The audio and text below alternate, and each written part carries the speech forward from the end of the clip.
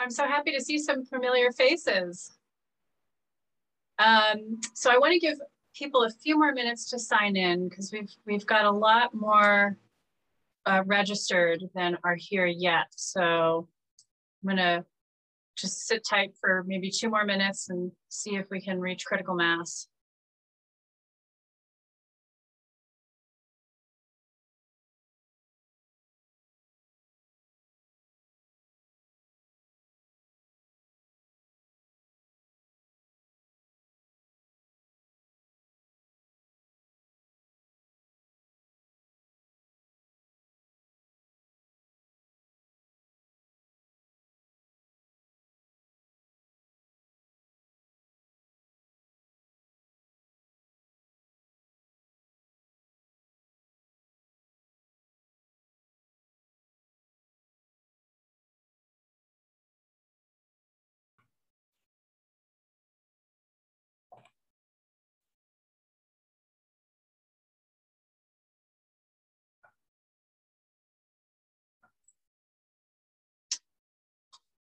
Okay, so I think we can get started. I think more people are going to trickle in as we go along, but it's nice to see you.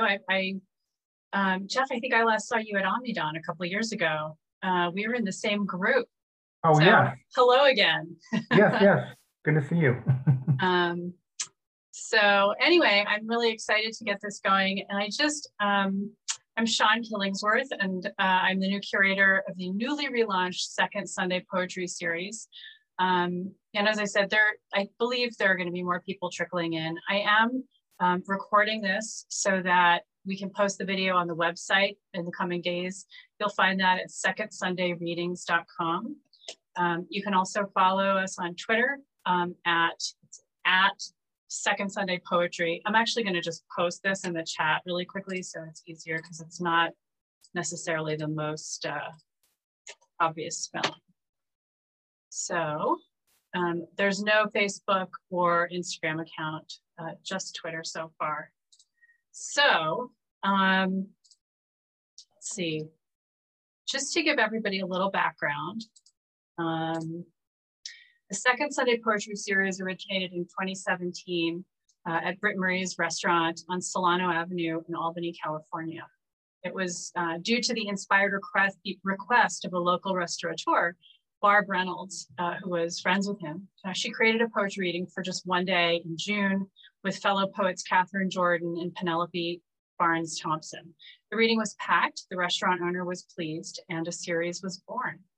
SSPS flourished, featuring a wide array of emerging and established poets for a couple of fun years, but then the pandemic hit, and SSPS has been, up until now, on hiatus. It's been over 1.5 years. In the meantime, Barb decided to put down new roots in the LA area and also Provincetown, so she asked me to take over the series. And although we cannot safely resume in-person readings yet, I'm thrilled and honored to keep SSPS running online. And I wanted to say a special thank you to Barb, who will probably be watching this recording in the coming days, whose presence I miss already, for creating this series for us all. So I would like to begin. I'm thrilled to launch with these two amazing poets. Joining us are Georgina Marie and MK Chavez. If you guys want to wave, everybody can see who you are. And Georgina Marie will read first. So she is the Lake County Poet Laureate for 2020 through 2024. She's the first Mexican-American and youngest to serve in the role for the county. In June 2021, she was selected as a Poets Laureate Fellow with the Academy of American Poets. She is the literary coordinator and poetry out loud coordinator for the Lake County Arts Council, co-creator of the Blooms poetry column, and poet in residence for the Bloom. In 2020, she was an Angie Locasio Scholar for the Mendocino Coast Writers Conference and is now a member of their board of directors. And most recently, she was a Brereton Scholar for the Napa Valley Writers Conference. She's currently working on her full-length manuscript. She lives with her rescue dogs, Kenya and Miko, and her formerly feral cat, Misty. You can visit her website at www.georginamurraypoet.com, and I'm putting that also in the chat. So, with no further ado, Georgina, please take it away. Thank you so much. Thanks everyone for being here and for having me. I didn't mention it in my bio, but I was also the judge of the Moraine Poetry Center's poetry contest for high school students this year, which was really great to be a part of that. And MK is a dear friend of mine, so I'm really excited to read with her today. So I'm going to read a kind of a mixed collection of poems that I put together for today. Some pandemic, some miscellaneous. So we'll just get started. The first one is Cold Gin and a Pandemic. A swig of fresh lime squeezed over ice. San Francisco's Junipero gin with a garnish soothes the overwhelm of more bad news and sudden heat. What I learned at home today.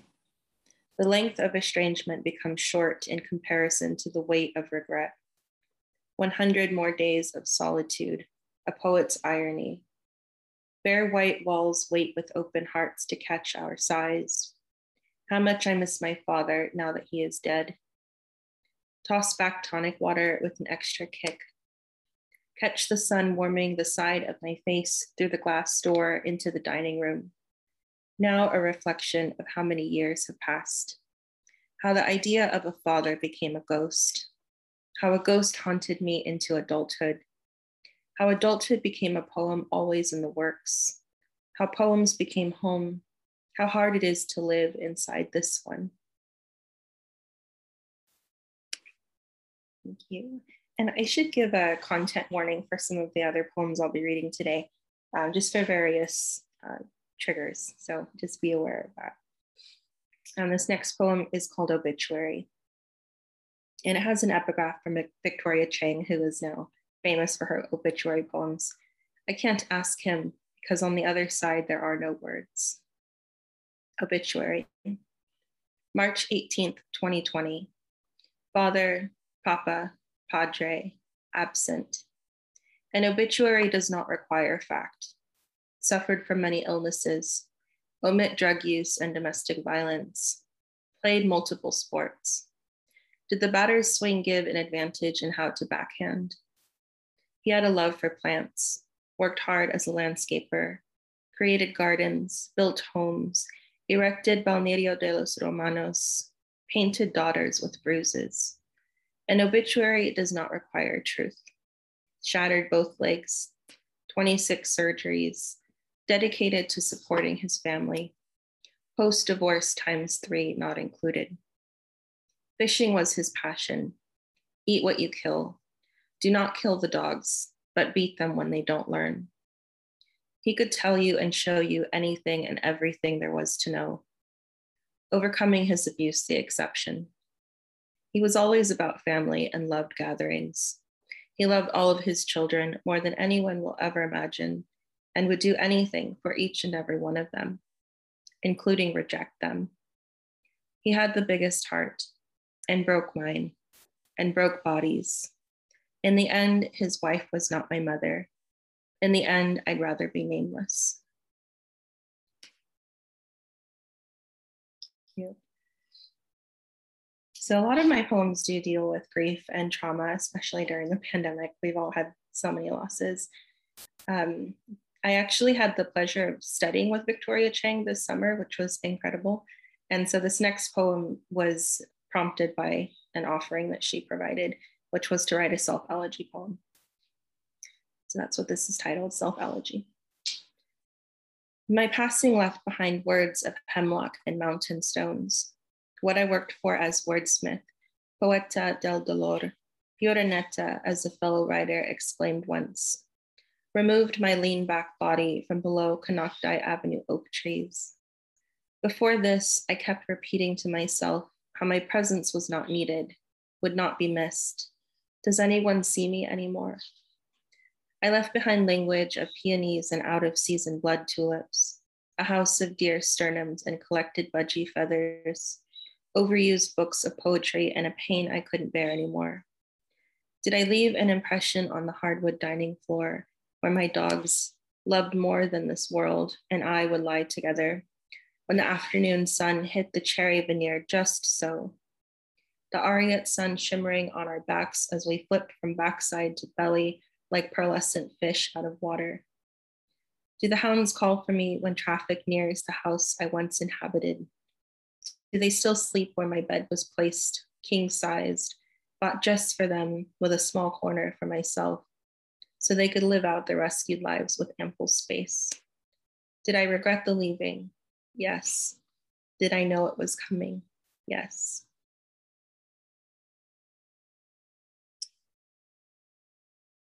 And this next poem also has an epigraph from Sylvia Plath, who's one of my favorite poets. An arena of yellow eyes, watch the changing shape he cut. And this poem is called Praise Be the Shape of Continuity. That after the sharp metal crash briefly cut into the shape of nature, all of my bones remained intact. That after the silver collision of man-made machine with cedar hollow hair, life and lung were granted a continuance, mine at the least. That since birth, I still don't know if there is a God, yet the heavens, if you call it, didn't care.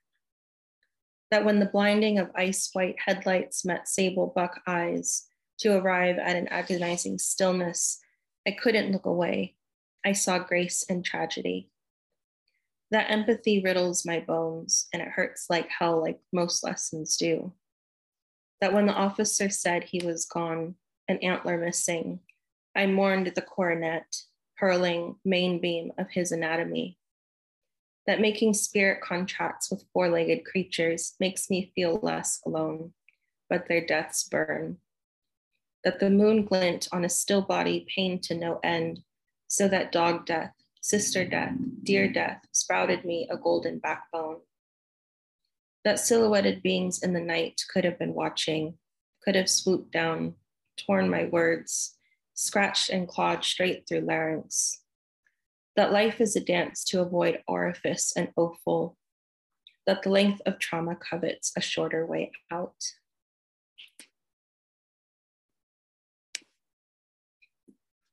Thank you. So I'm going to move on to, I know those are really heavy poems to start with, by the way. So I'm going to move on to some other topics here. So this next poem is Other, and this is a dedication to my dogs. I have two dogs that are my world. Other. Year after year, day after day, seconds after seconds, canines multiply like rabbits in a springtime frenzy. Two of them have found their way on my now saliva-lined sofa, sleeping soundly, sighing softly as they inhale safety and exhale their worry in the comfort of their stable home. She, named after an African country, Kenya, motherland, for her strength. He, named after a seminal word, Miko, chief, ruler of my heart. Both breeds considered a threat. The Mexican-born German in her, the fight in him, all existing in me. My Mexican gene seen as a threat to America, home of the brave and the drug-sniffing Latinx, the underdogs we all are, human, animal. I see these big magical beings as holy, like I see my brown skin, a reflection of earth, of soil, of how we are all multiplied in this world. How we start out as cells and blood, and there is no brownness or whiteness in the beginning. How we all enter this world to a first breath, as science, as magic. How some of us go from there to needing to be rescued, from being discarded as nothings, as others. How we then rescue each other.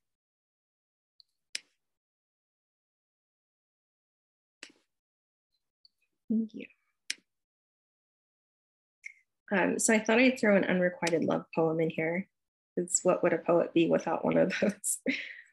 And this poem recently won an award by Nomadic Press, actually. It will be coming out soon, published. Ocean birds speak, humans silent. I came here with someone, but am alone still. The blackest of Brent's cormorants fly overhead, bellies full of fish and sand, my throat full of sand and resistance, to tell him the truth that I want more. Marine birds inhabit the Pacific coast, the listening cypresses. I inhabit silence, speak to the sun through muteness. Rays of gold can hear my words long to become sound as they are born in lung and air, the innards of a golden voice, lux of mica in my mouth. The birds want more of this action, my sound to sound like theirs, an unsilent voice, a calling, a cry, a pleasure. I tell him, yes. I ask, yes. In mind, not verbose. He tells me no, in assumption, mine. Fear of rejection becomes a silencer. A song heard in the distance, not of the birds, hums. Never again, says Doris Day. Never again, says this day. I walk away with someone, but am alone still. The blackbirds praying for my sound.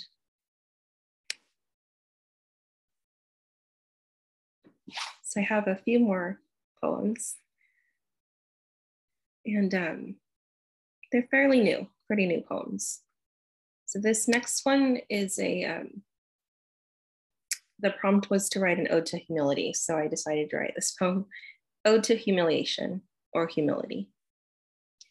How about the time my sister and I scaled down a hillside like crippled crustaceans, nearly tumbling down high ground at Point Bonita, a crowd of scoffing faces formed below.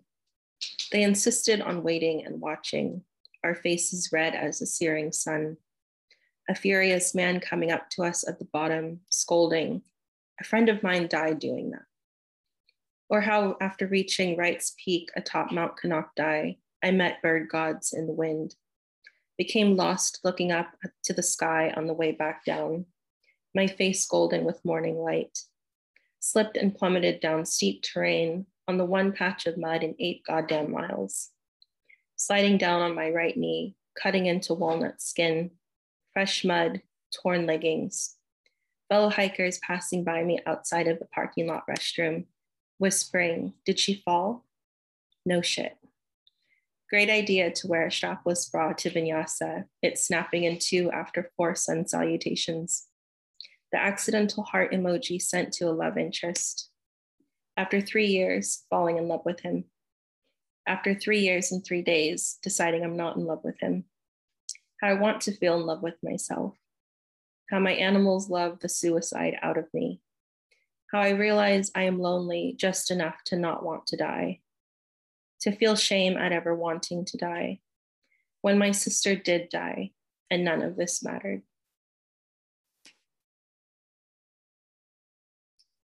So I have 3 more poems I'll share. The next 2 are pretty brand new pandemic poems, so they're untitled. 9 months of isolation leads me to so many choices. Which corner in the house should I sit in today? Which room is the most exciting to pace in? While hoping for a compassionate outcome for America the Great. Small animals scurry in the morning frost. My cold skin sizzles in the warm electric waves of an old space heater. Beds empty and fill in ICUs across the nation. How many citizens stop to consider if the bed's empty from recoveries or from deaths, or do they care? I stir a tablespoon of honey into hot chamomile tea to slow my anxiety. Move from this plush pillow to that one. Turn to glance out the window to see a crow gawking at a mourning dove. And I wonder if this disease would lead them too to turn apathetic in the face of collective hardship. I prefer crows to humans. I prefer solitary corners in a lonely house, inside jobs, outward epiphanies. To hide is to retreat from the sense of a lost self. To humanely appeal to a call of the body is to withdraw, to remain inside. With doors locked, lights dim, candlelight bouncing off the walls. It is safe here. Home, a cocoon built with a warm, sheer interior, sheltered from trepidation, out of harm's way of another day of unsettling anxiety, of a colorblind republic, of a target aiming its way towards my brown skin, of all that is right outside the front door when I dare to start a morning, slowly making my way into a blindingly white world. And this next one is also untitled. The sun careened off the mountain like a bronze mirror. At the same moment, I stepped outside to find myself. A woman argued how the only white she saw was of her genes and not her skin color, that my brown skin is colorless to her, that there is no difference in the scales of racial treatment.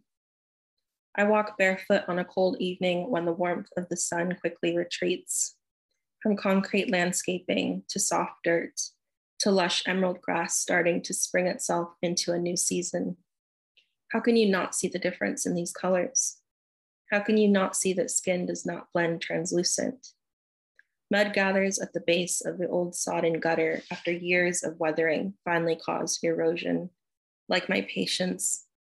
When it is said brown is all the same. When it is said brown is below, is beneath. One day it will be, when we are all beneath it, the only shared whiteness being the bones of our buried bodies. I'm going to end with a more uplifting poem. A lot of my poems tend to be darker, but they're certainly therapeutic in this world. So this last poem is kind of an ode to my life here in Lake County. We have quite a bit of wonderful wildlife and landscape. To be still is to be animal. How the sun glimmers and glistens through valley oaks on a rustic hillside. How the warmth permeates amber honey skin and a tense body loosens. How the ground cover of fallen autumn leaves aches of a soothing vibrancy. How I breathe between these happenings. How yearning for more makes the muscles weak, turns the heart to a tiny blue egg, an oval shape, a crack on all sides as if someone took it and threw it into the night sky. How the brittle shell was adorned with cornflower and flaxen. How I came home to myself after the breaking, half human, half bird. How winter frost is arriving again. How a hunger remains. How the burrowing owl and the American robin observe, witnessing all of this. How they don't swallow time in the same way or long for difference. What if all of this was enough? Thank you so much for listening and for having me. Thank you so much, Georgina. That was just wonderful. Such stunning images and tenderness. I just love those poems. Thank you so much for sharing. Of course. Thank you for inviting me. And I'll go ahead and introduce our next reader, which is our host, Siân Killingsworth. Siân Killingsworth is a writer living in Northern California. Her work has been published in journals such as the Blue Earth Review, Type House Literary Journal, Stone Coast Review, Glass, a journal of poetry, Poets Resist, and other journals and anthologies. She received an MFA from the New School, where she worked on the staff of Lit. She founded and ran a poetry reading series hosted by First Presbyterian Church of Brooklyn. Siân taught English composition for the City University of New York at York College and has led poetry craft workshops in Brooklyn, Boston, and San Francisco. She currently serves as the members anthology editor for the Marin Poetry Center and is delighted to take up the mantle of curating the second Sunday poetry series. Thanks so much, Georgina. I should add actually that I owe a debt of gratitude to the Marin Poetry Center for letting me use their Zoom channel. So I didn't have to spend money out of pocket and get a new one for us. So I'm going to start with a poem about 9/11. So trigger warning there. I was in New York on that day working, and this is sort of this is what I saw. It's called Towers Crashing. I was there and not. There in the elevator, people were talking about planes, some movie. Upstairs, my office view through thick plate glass, unremarkable, but in the financial district, something was appalling, unspeakable. And the phones were all busy. I couldn't reach anyone I cared about, and my boss gave me the death glare as I walked out. She still wanted to make that meeting. A friend and I walked down Broadway to West 4th, and I mean in the actual street, so bare as if all the cars had vaporized. We couldn't go any farther. We couldn't understand how empty everything was. A light ash falling, imitating peace.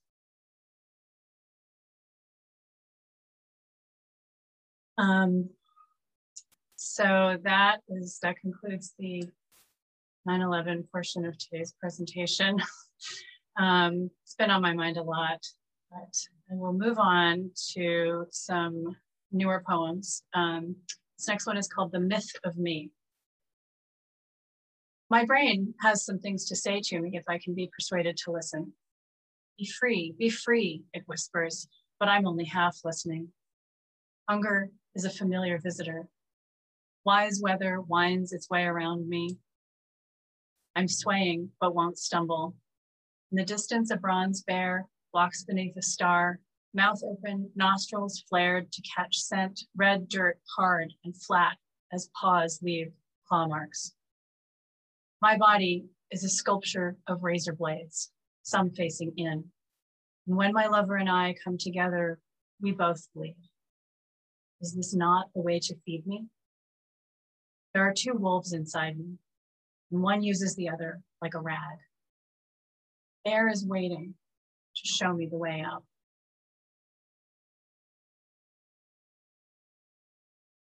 This one is called Walking Meditation and was actually inspired by a walk around Lake Lagunitas, which is quite near to where we are here in Northern California. And it is one of the reservoirs that supplies water to the county that I'm in and a lot of the counties around here in the North Bay. It's called Walking Meditation. A woman drives alone to the park. She's content in her solitude. She has snacks. She leaves her car in the parking lot and shoulders her backpack with water, sunscreen, granola bars. In the outside pocket is a notebook and 2 pens. She's come to the woods to think about herself. She is looking for a path. Her shoes make hardly any noise on the forest floor, soft as it is with old pine needles and bits of bark and tiny redwood pine cones, elk clover, bay laurel, noisy acorn woodpeckers fill their granaries. The air almost minty, herbal, a tonic, a rush of water several yards off, a hike, a walk in the woods, semantics. Beyond the stand of fire-scarred redwoods, an old log cabin, mossed over with pollen, leaf litter, abandonment. Beyond that, a single deer eyes the woman, ducks and vanishes. She thinks of the notebook, lifts her hand, drops it. It is possible she is not there at all.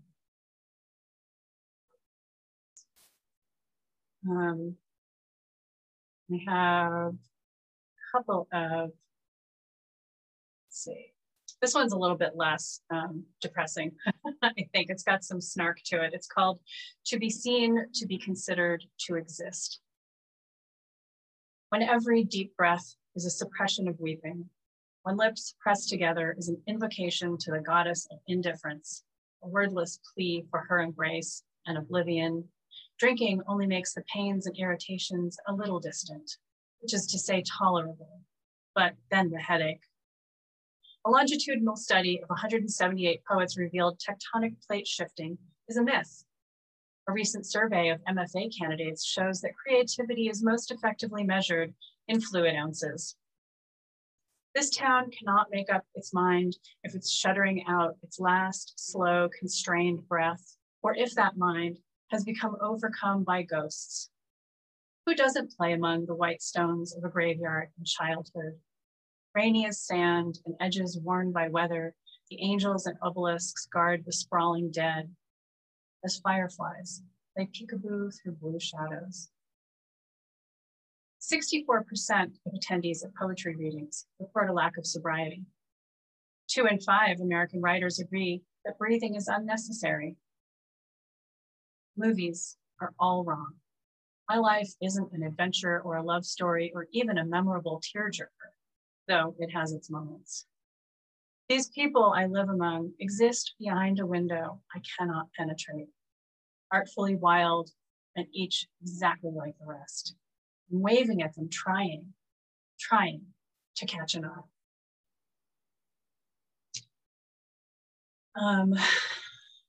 Thank you. I'm going to go into a couple of eco sort of poems. I think living in Northern California just makes it happen in you when, you're constantly surrounded with fire and drought and things on the brink of extinction. It's just always on your mind around here. So this poem is called Fire Season, which is what we're in the middle of right now. The scent of eucalyptus blooms in the heat. Long leaves like fingers point down to cyclists grinding away beneath them. Cobalt waters ripple like frosting across the bay. You'd never know about the deadly undercurrents from the beauty on the surface. A hill furred with dry yellow grasses caught fire yesterday. To live here, you must get comfortable with risk. The reservoir is too low. So many creatures will die this summer. Cedar waxwings, red-winged blackbirds, mourning doves, mockingbirds, ravens, red-tailed hawks, and herons, blue and white, guard the houses and skies. Any bird is an omen. You know how to read it. And this next poem is called Existential. First, we were killing the bees. Then people cultivated outrage and condescension and put white cubes of bee colonies on roofs in cities and suburban backyards at the edges of fields and read, wrote, shared, publicized, hashtagged all the ways we were terribly, shamefully wrong, harming not only bees, but the land and poisoning the earth. Buzzing with anger, they multiplied the cube hives, wrote books, filmed documentaries, speechified against honey and consumption, banded together with vegans and tree huggers and enviro-terrorists and angry moms and millennials, and went on speaking tours, filmed TED Talks, lectured in elementary school auditoriums, made provocative art and poetry alluding to stingers and getting stung, being inflamed, reddened, hot, irritated, painful. And now we find out that the American honeybee isn't the issue. And the cubes were made with formaldehyde, so we're all fucked anyway.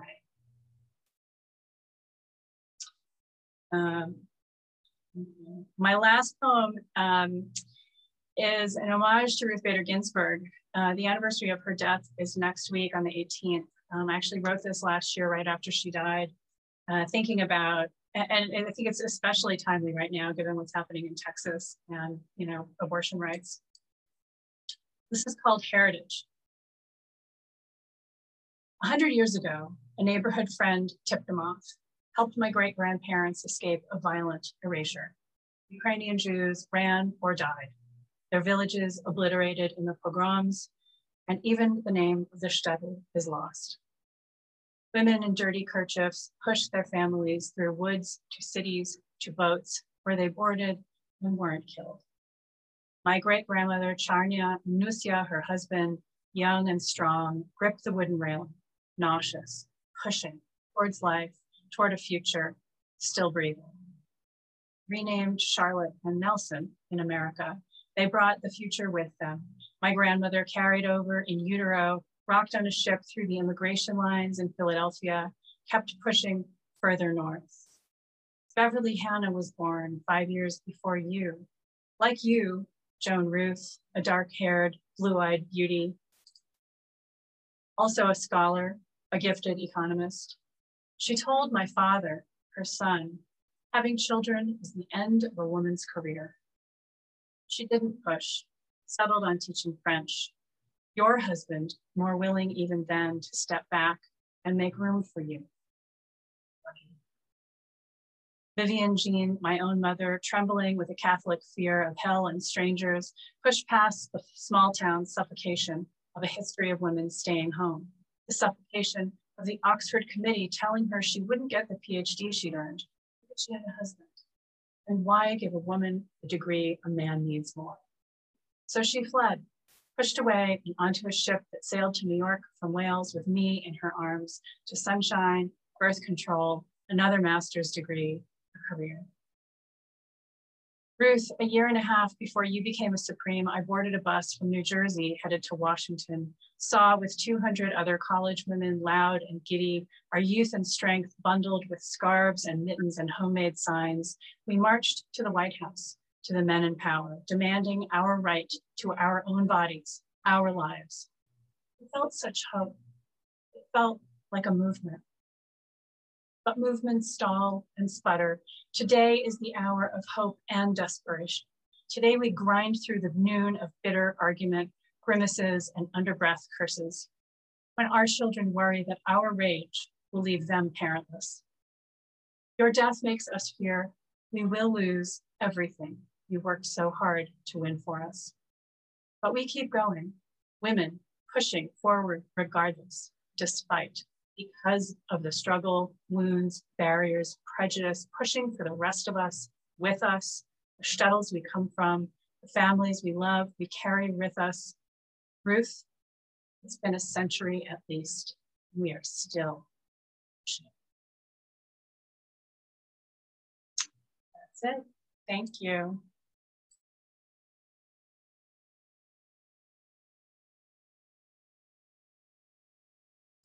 Muted myself.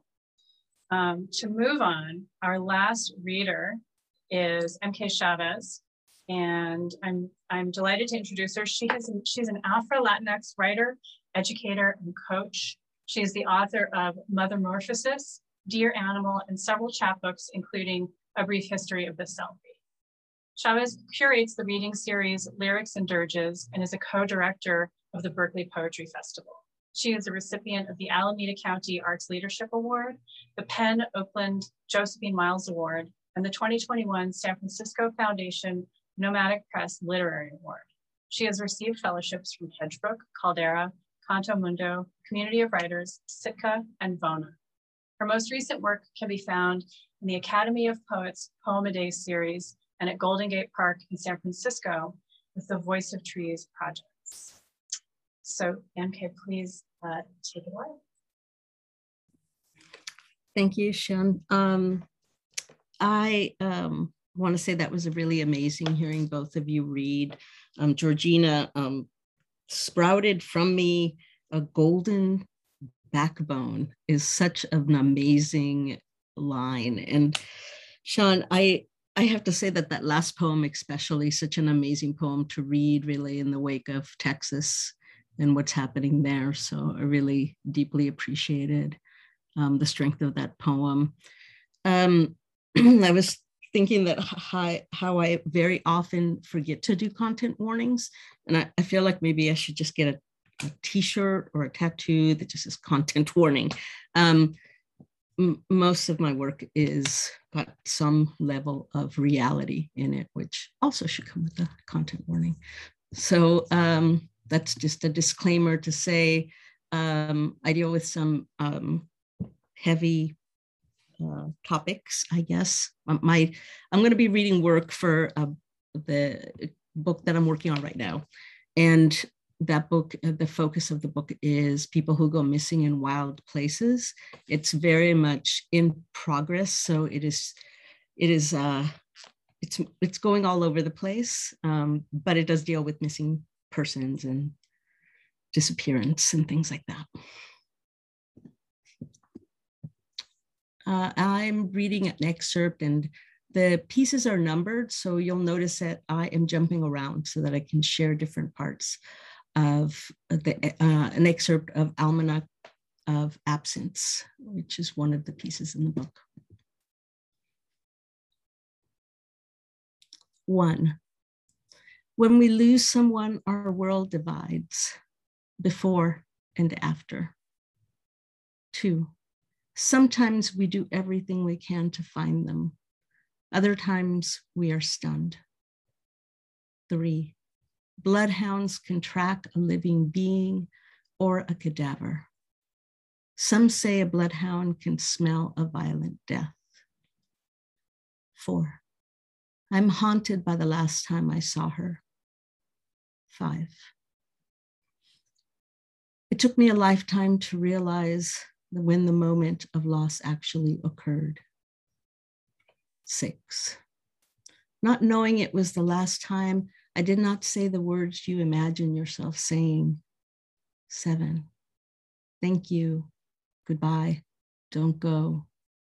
I will never understand. 8. There are different kinds of search and rescue missions. 9. There are also search and recovery missions which is something altogether different. 10. Some of us will search in every rock crevice, waterway, and inside the eyes of every person we meet. 11. A search comes to a point where it becomes something else. 12. A father once searched an entire river for his son. He would tie a rope around his waist and then pick up a heavy rock that would bring him to the bottom, where he looked in every place that his son's body could be. 13. The missing person becomes a constant companion, a fox stole around your neck, a ghostly weight. 14. After Janine was gone, I saw her everywhere. I cursed all the Goths with their blue-black hair. Janine said her hairdresser wanted her to pick a different hair dye.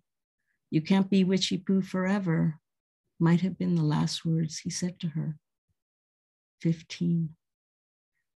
A list of the last thing I said to people I will never see again. I understand. Should I wait for you? Can't you just leave me alone? Good night. I said nothing. 16. It is easy to fall into a dream of loss, but it is equally easy to fall into a life of endless inquiry. 17. Hope is a word of unknown origin. It is both a noun and a verb. In one etymology dictionary, there are mentions of Old English and Germanic. They also mention that hope appears in the Bible. In the end, it says you should look up forlorn. 18. Keith Cormican has worked 125 missing persons cases. Of these cases, he located 32 bodies. He is known for being an expert in the retrieval of bodies from lakes and rivers, specifically Lake Tahoe. Once, he found bodies that had been missing for over 10 years. Once, he found a body that no one was missing. Frank Ahern used to find missing people. After a while, he switched. Now he helps people disappear. 20. At one point, I was writing a book about the night that my mother took me into the forest to lose me. A book about how nature saved me, the way she thought it would. 21. It turns out I'm writing a book about absence. 22. My father used to say, out of sight, out of mind. I carry that with me. 24. We aren't always haunted by what we lose. Sometimes we are freed. 25. If you want to disappear on purpose, you are advised to leave multiple trails, to keep those who are searching busy. 26. There are conflicting opinions. Some say if you disappear accidentally, know that it may not be easy to find you. One particular scholar says, it's not as easy as you would imagine to disappear. 27.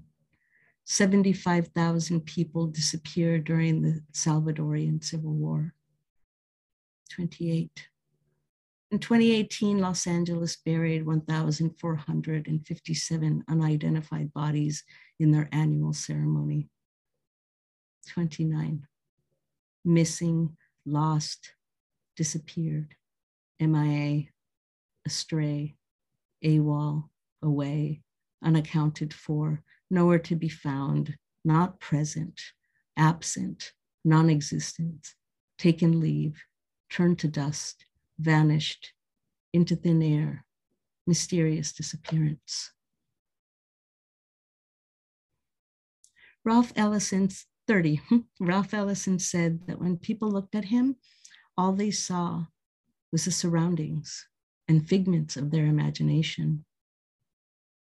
31. There are two worlds, one in which I exist, and another where I was lost in the woods and never found. 32. When someone goes missing on the border, Border Patrol has to be reminded that it is their responsibility to respond. Advice websites tell you to say, this is an emergency and this person's life is in danger. 33. Guidelines about people gone missing on the borders say search and rescue for the first 3 days, then look for them in detention. After a month, they say, consider the person has died. 35. You will need access to the internet to contact ICE and BOP. Some offices prefer phone calls. There's a special number if your loved one is a mother traveling with children. 36. When you call the Office of Refugee Resettlement, your only option is to leave a message. 38. The instructions say, sorry, but after a month, it may be time to start searching for the missing through the forensic system. They don't say what they are sorry, exactly what they are sorry about. 39. There are 2 states that can help you with a forensic search. Arizona is one of them. It will take them 4 weeks to call you back. 42. If we are all connected, what does it mean that people disappear, that they are never found, that they don't want to be found?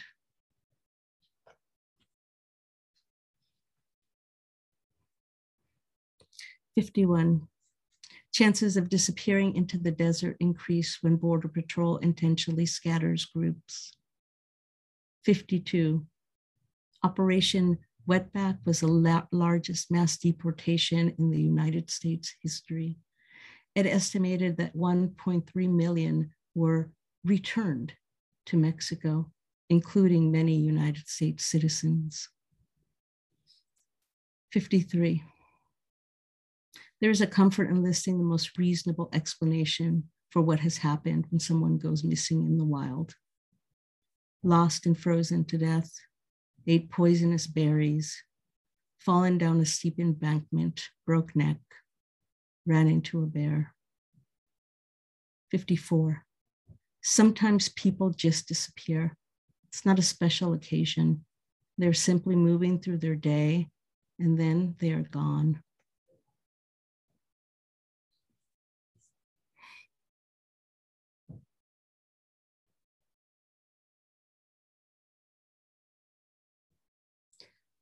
'81.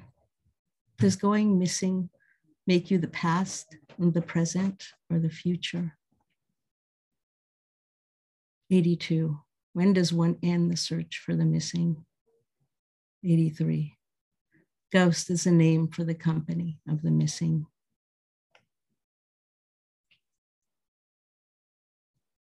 90. The question of whether men and women disappear into prisons at the same rate. 91. The question of who visits women who are in prison. 92. The question of these women. 93. There's a poem which centers the disappearance of a girl. In the poem, she has no name, just 14-year-old girl from Ojai. The poem ends in a confession that sometimes the writer is a terrible person because he feels that all humanity is lies and bullshit. The title of the poem is The Use of Poetry. 94. There are disappearances every day. People are left behind. People are forgotten.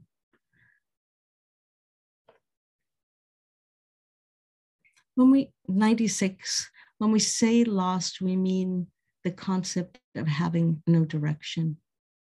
97, lost points to loss in the material realm. Sometimes we say, I lost my love, as if we left it unattended, uncared for, like a dog tied to a street pole. 98, the lost generation is said to have been lost because they could not find meaning in life.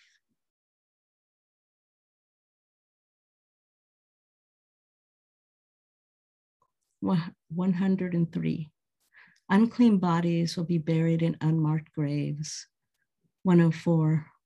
Because I did not know how to find my mother, she was buried with others who had been lost or forgotten. 105. The colloquial term for the unclaimed are Jane and John Doe.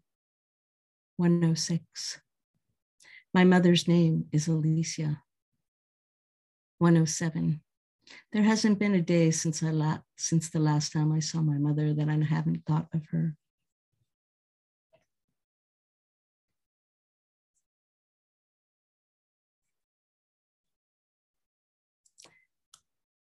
123. A strange number of hunters have gone missing. 124. Some of the commonalities in the stories of missing hunters: disappear at the point of separation, time of disappearance, disappearing near boulders, disappearing near water, disappearing during weather incidents, disappearing during geographic cluster effects. Canines can't find the scent or lose it quickly. Unknown cause of death. And I'm going to end there, I think. Thank you for listening. Thank you so much, MK. God, that was breathtaking. What a wonderful reading. Such amazing poems from both MK and Georgina Marie. I'm honestly so honored to be able to read with both of you. And I'm so grateful for your willingness to share your work. Thanks everybody for coming. Just to let you know, I will be getting this recording up on the Second Sunday Poetry Series website in the next couple of days, hopefully sooner rather than later. So you can rewatch it or share it with friends. Also look again in the link for the chat to our website. And also please check the website for submission guidelines if you or anybody else that you know of is interested in sharing your work at a future Second Sunday reading. We'd definitely love to have you. So thank you again to everyone who attended, and have a wonderful rest of your day. Bye, everybody. Bye.